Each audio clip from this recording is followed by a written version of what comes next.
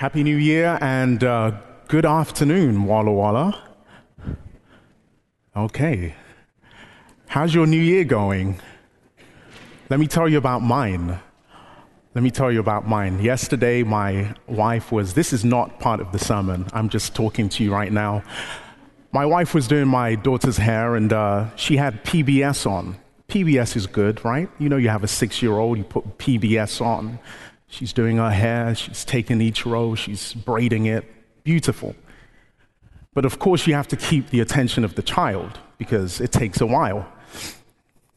Goes to PBS, looks through the channels, and sees a really interesting program that my daughter wants to watch. It's called Killer Volcanoes.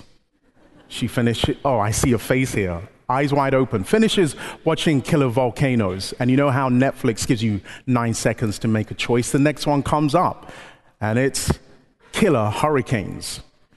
All right. Now, if you're a parent, you see where I'm going with this, because yesterday I think we had 25-mile-an-hour Chinook winds while we were sleeping. And so at 2 a.m, we hear at our door. Open the door. Yes. I'm scared.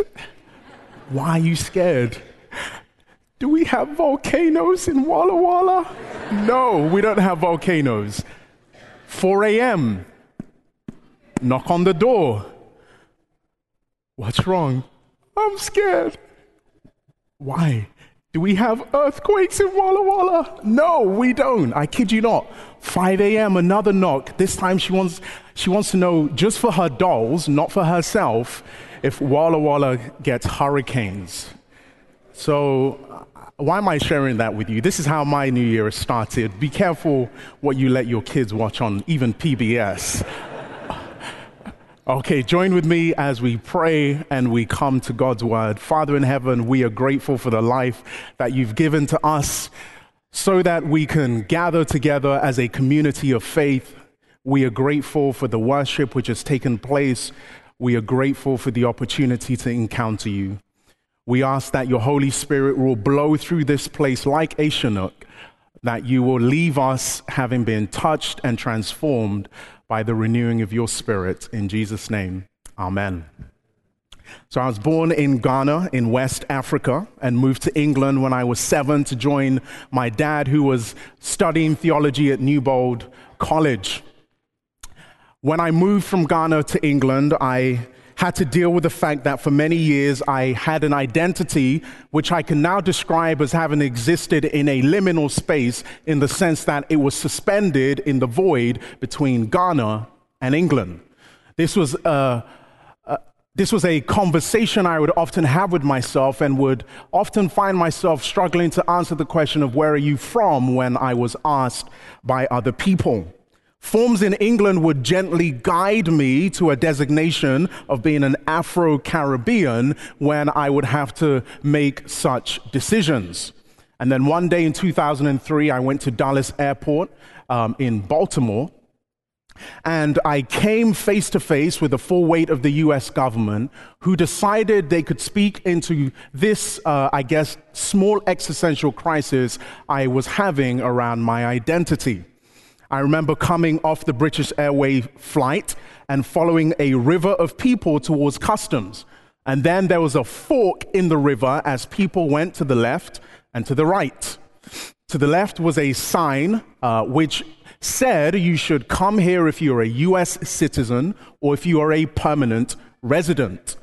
To the right was another sign, and it said you should come here, and it had different designations. I cannot remember all of them, but the one I do remember was a 5-letter word which said alien. This is 2003. Now, I'd never been to America. I was about 18 years old, but I did know that the American government did not play practical jokes or pranks, but it seemed this word suggested someone was having a laugh. And so in my confusion, I called someone in the airport who looked like someone pretty official.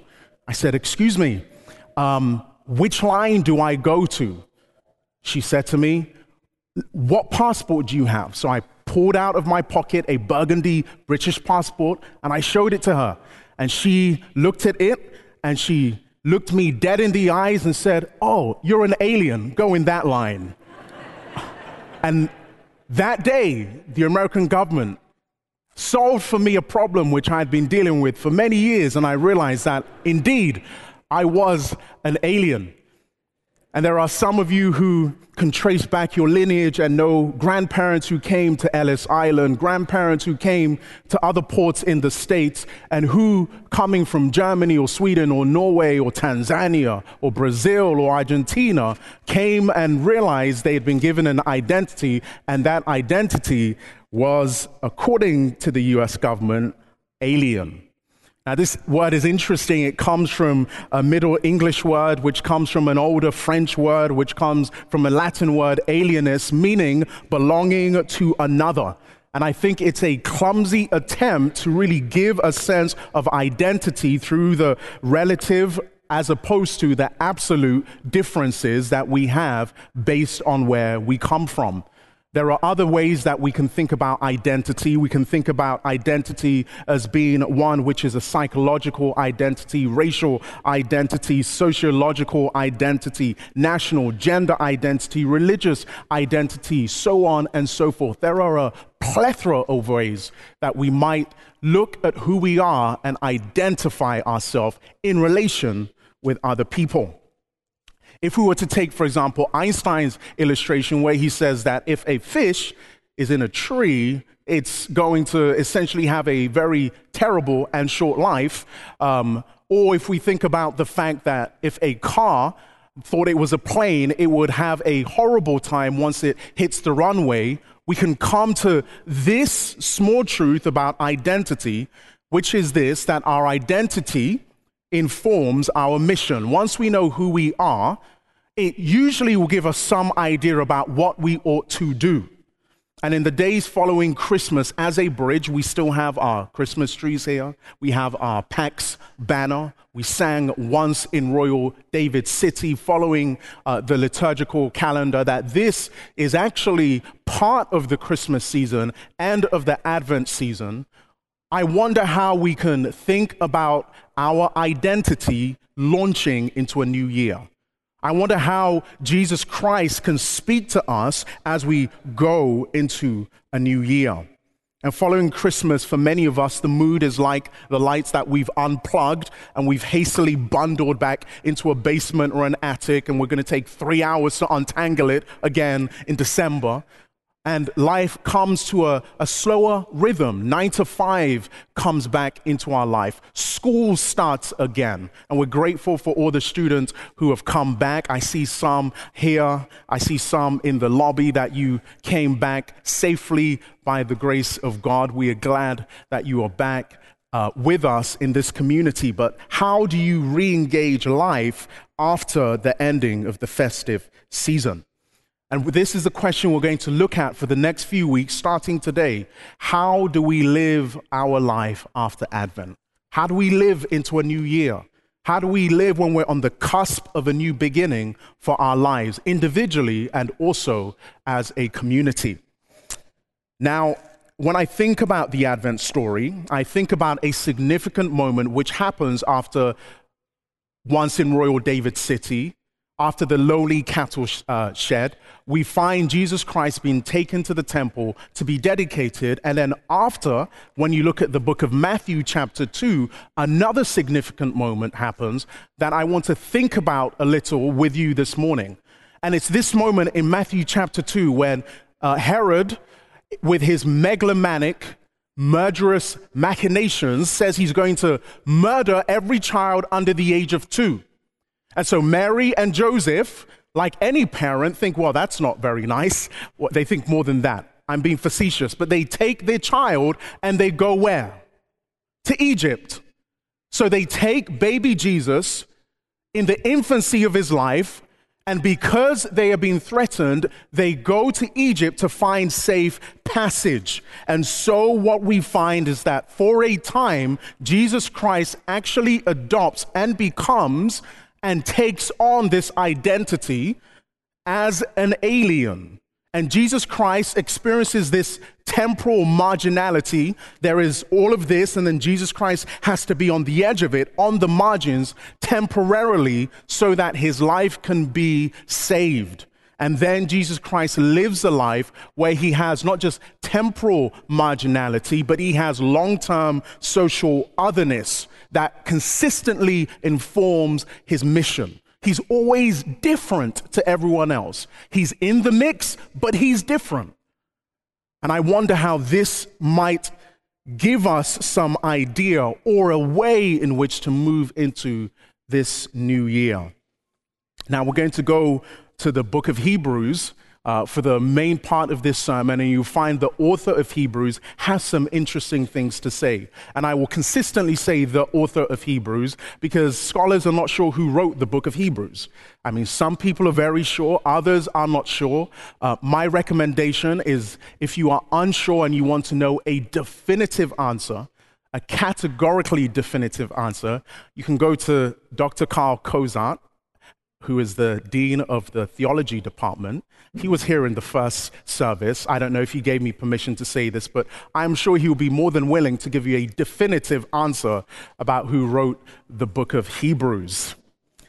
So this author in Hebrews, especially in Hebrews chapter 11, where we'll be focusing this afternoon, finishes by recalling in brief the faithfulness of a long line of Jewish forebears who are recorded both in the Old Testament and the intertestamental text.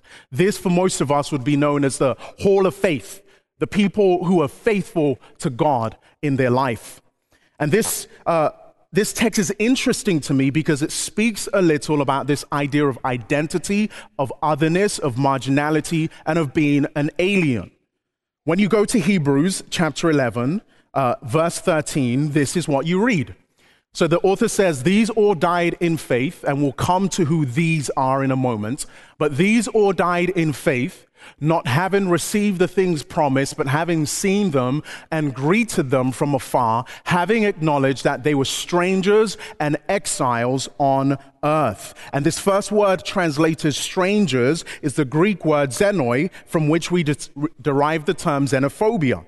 And it describes people who understand in some way, who are understood in some way to be completely different from the majority. They are other. And the second word, which is used describing these strangers and these people who moved, is parapedamoi. And it's translated as foreigners, not just any kind of foreigners, but those who take up residence in another land. They could be sojourners, they could be refugees. There are a number of synonyms you might use for this word. But again, they are aliens, they are other. And so don't miss this. The author in Hebrews chapter 11 is saying all of the faithful people in the Old Testament, in the intertestamental period, in the New Testament, all of these faithful people are described as having an identity that is other. Abel, Enoch, Noah, Abraham, Sarah, Isaac, Jacob, Moses, Rahab, Gideon, Samson, David, every single one of these come under the category of being both a stranger and also being an alien. Their lives were lived and understood by being and living and existing on the margins. And sometimes they even lived lives where they saw themselves as existing beyond the boundaries of earth. Now, it's interesting again because when you read the stories, these people were not just hermits. They were not ascetic people who lived in the desert, knew no one else, and just wanted to be weird. That was not their lives. I'm sure all of these people in the Hall of Faith would have had some sense of location and permanence in their life physically. If you needed to write a letter to them, they could have given you an address. If they needed to fill out a form to get a driver's license, they would have had an address. If they needed to invite you over for Friday night supper, they could have directed you. If they needed to get something from Amazon 2-Day Prime, they would have had an address to put in. So that is not the point of the text in the sense that they are alien and other. It's deeper. But what you do find with all of these people in Hebrews chapter 11 is that they understand that their physical location did not transcend their primary calling. And so in that sense, they take on an identity as being alien, as being other, as being sojourners, even though they are living on earth.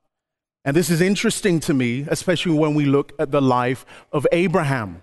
Now, he lived a life of marginality, even though Abraham was extraordinarily wealthy. I mean, by any standards, Abraham would have been that guy who could certainly make it rain.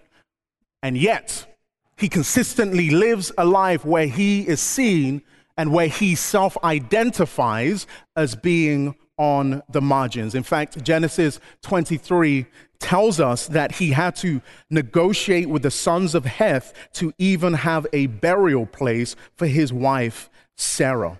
Abraham's identity as a sojourner informed his mission or his calling to go and to follow God. Hebrews 11:9 puts it this way about Abraham. By faith, he made his home in the promised land like a stranger in a foreign country. He lived in tents, as did Isaac and Jacob, who were heirs with him of the same promise. And then verse 10, for he was looking forward to the city with foundation, whose architect and builder is God. If you've never read about Abraham, you know nothing about Abraham. You are in here because you are in town and you are visiting relatives who have dragged you to church. Let me tell you who Abraham is. He was an ancient person in the Bible, and we are introduced to him when he is 75 years old and he's in the land of Haran. God says, Abraham, come, I have something special for you to do. And Abraham says, what? He's like, don't worry, just go. Trust me, you'll be fine. And Abraham goes. And then he wanders for 100 years. He lives his life with the primary identity of being a wanderer and of a sojourner. And then at the age of 175, we are told that he dies. For those who have grown up, we know with the Bible, we understand that Abraham is a luminous star in the night sky of characters in the Bible. And he understood that God had given him this privilege of fulfilling the covenantal promise. What does that mean? It means being part of God's activity to reconcile the earth, to bridge the gap which has come as a consequence of there being broken relationship between God and humanity. God says, Abraham, it's you. I'm going to use you. You're going to go forward. You're going to be, Abraham would have been the influencer. He would have been the one who would have had the page that would have had the hashtag that would have pointed people to God. God said, you're going to be my influencer, Abraham, so that you can tell other people about me.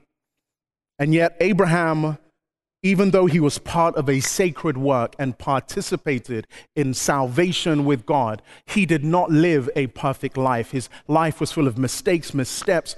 He messed up. He disobeyed God, and God chose Abraham. And what you find over and over in the book of Genesis is that Abraham lived his life with the posture of being a sojourner, of being a wanderer. That was Abraham. This was the posture and the identity he took. He did not let his physical location transcend his primary calling. In Genesis 12 and 13, you find a few instances where Abraham, living his life with God, following God, would come to places where, to use a term, where heaven would be thin and where he would feel the presence of God and have an experience with God. And so Abraham would build altars in Genesis 12 and in Genesis 13. And he would have these altars built because he recognized that the presence of God had been there. And it's interesting, again, for me, when I think about this identity of being a sojourner and what it might mean, I think one of the things it also means for us is that as we look into the new year, the journey is going to be much more important than any destination. Abraham had no destination that he was going to, but he recognized that the journey he was on with God, even though he did not have all of the answers, was a journey where he had the opportunity to recognize the movement of God.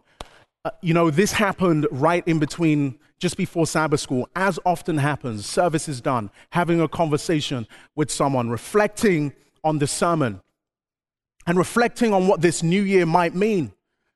And this person says, I I've come to a stage in my life, maybe it's because of the age that I'm about to enter into this year, where I'm wondering if I'm sliding from a sense of certitude into more abstraction, into more mystery, maybe even into agnosticism. I said, interesting, tell me more.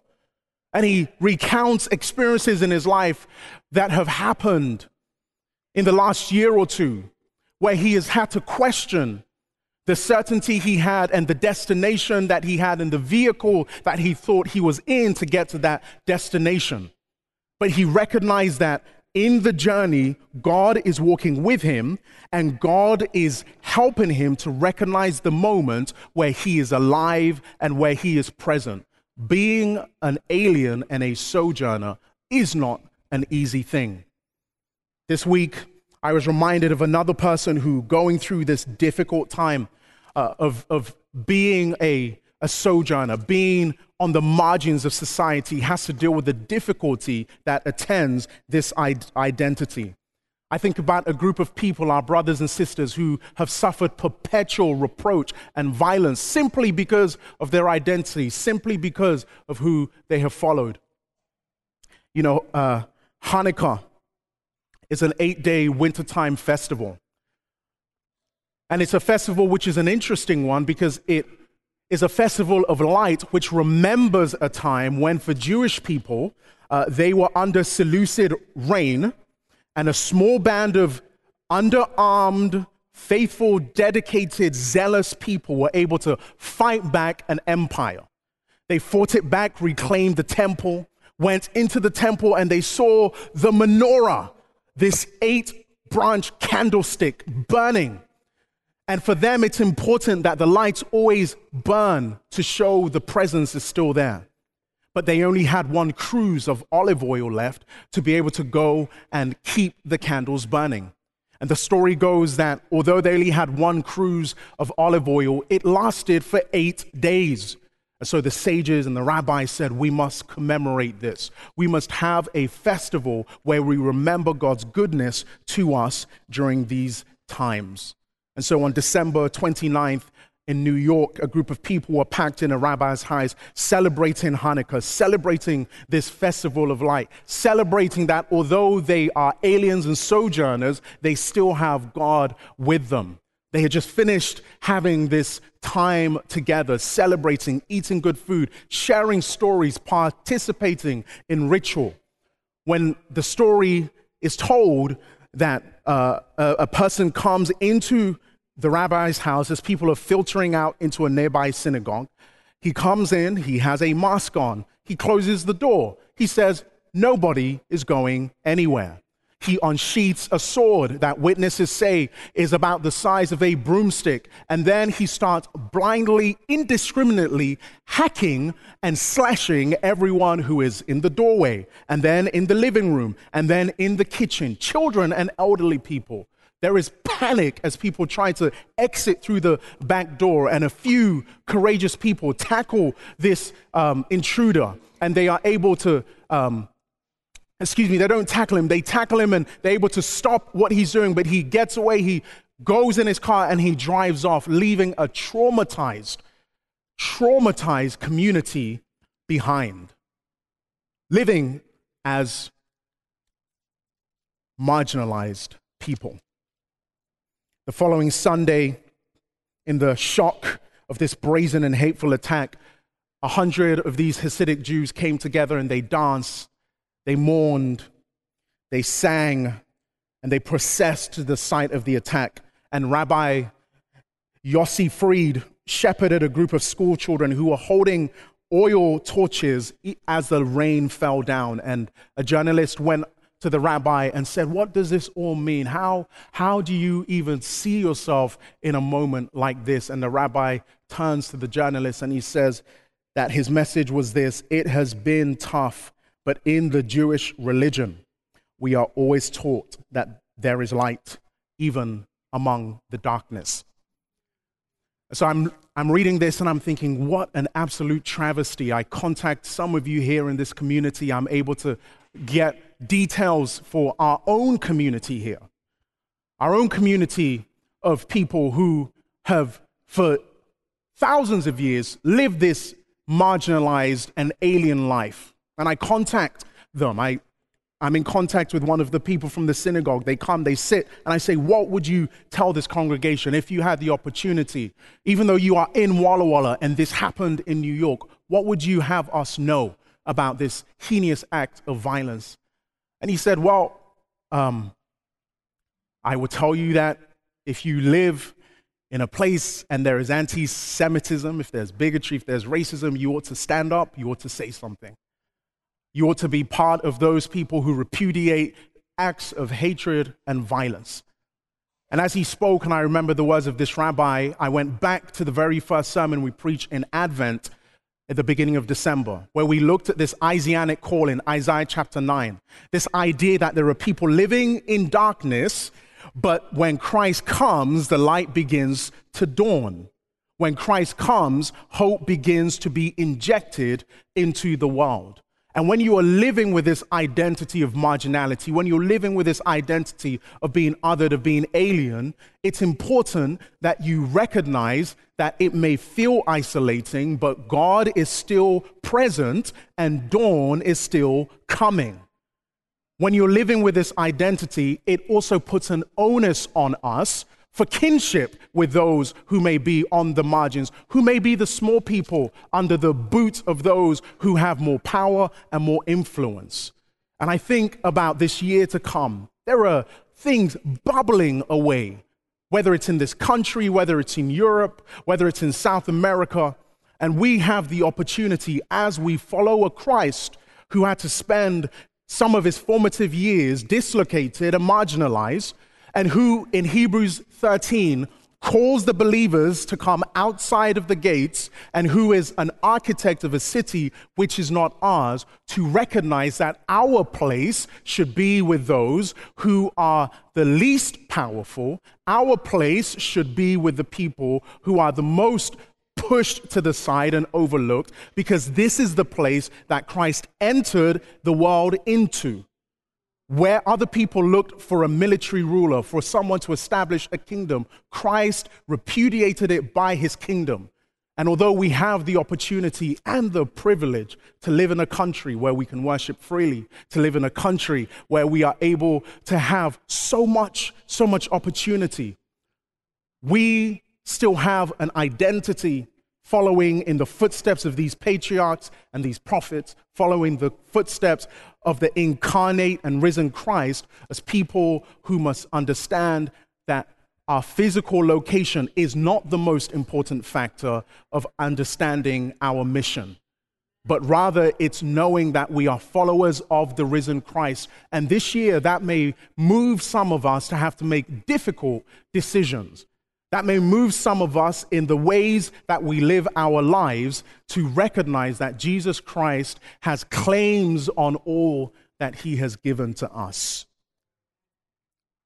And yet, as I think about this message and I go back to Abraham, I think of someone who, although he lived in tents and he decamped and he put out campfires, although he was constantly on the move, that Abraham as a sojourner was someone who built wells, was someone who watered his community, was someone who added value to the neighbors that he lived with, was someone who could point to a better day, was someone who could hold the promise. And so of all the things you may be thinking about, and again, we'll explore in the next few weeks, your resolutions, your ideas for the new year, the things you want to do, the things you are praying about for God to achieve in your life, your hopes and your dreams for this congregation. I'm going to encourage you for this week to think what that might look like and how that might change if we think of ourselves as existing like Abraham, as a sojourner, with our eyes on a higher prize, but being faithful to where God has called us right now, in this place, in Walla Walla, on this campus, at this university. How might that instruct and speak into our lives? Amen.